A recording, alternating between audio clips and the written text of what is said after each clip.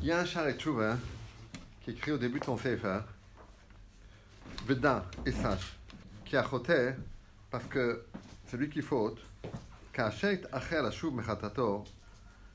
il tarde de faire Tshuva de sa faute, Yichbad alav me'od onsho b'chol yom. Sa faute s'alourdit sur lui chaque jour. Sa faute s'alourdit sur lui chaque jour. Qui hu yada, parce que lui il sait qu'il yatsa haketef alav, il sait que la colère est sortie sur lui. V'yesh lo manos lanus, et il a une porte de sortie shama. Va manos lo tshuva, la porte de sortie c'est de faire tshuva. Vous omet bemirdo, v'inobarato. Et lui il est toujours dans son comportement de quelqu'un qui est rebelle, dans son comportement rebelle.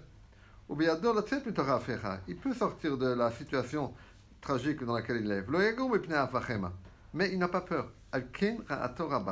C'est pour ça que sa faute est grave. C'est-à-dire que il montre que dans le fait qu'une personne a fauté, il y a deux choses. La faute, puis ensuite le fait qu'il ne fait pas de tchouva. Le fait d'avoir fauté, c'est une chose. Mais il y a un deuxième problème, c'est de ne pas faire tchouva. Et après, il dit que on trouve le fait de tarder à faire tchouva que chez les gens qui ne sont pas proches de Torah, il dit ils dorment couchés. Comme ça, il dit le Sharet Tchouva au début. Ils ne prennent pas à cœur. Ils ne cherchent pas à se rattraper rapidement. Il y en a parmi eux qui sont nidachim el Hashem, qui sont écartés d'Hashem. Ça veut dire qui ne croit pas dans la sanction. Il dit comme ça. Il dit quelqu'un qui ne fait pas de tchouva, eh bien, quand la faute se représente, il tombera de nouveau dans le panneau. Il dit, mais cette fois-ci, il sera beaucoup plus jugé avec rigueur que les premières fois. Pourquoi? Parce qu'au début, il ne s'est pas attendu à la tentation.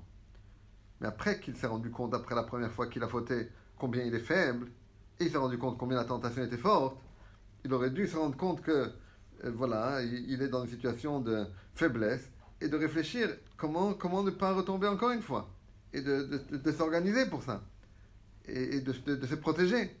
Et donc tout ça, ça fait partie de la tchouva, n'est-ce pas? Mais quelqu'un qui ne fait pas de tchouva, il est comme une chair à pâté, n'est-ce pas?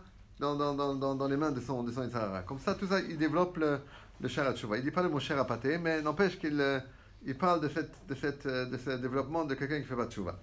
Donc en fait, ce qu'on dit ici sur Aviram, c'est Iber Atzmema, c'est Tchouva. Il s'est endurci de ne pas faire Tchouva.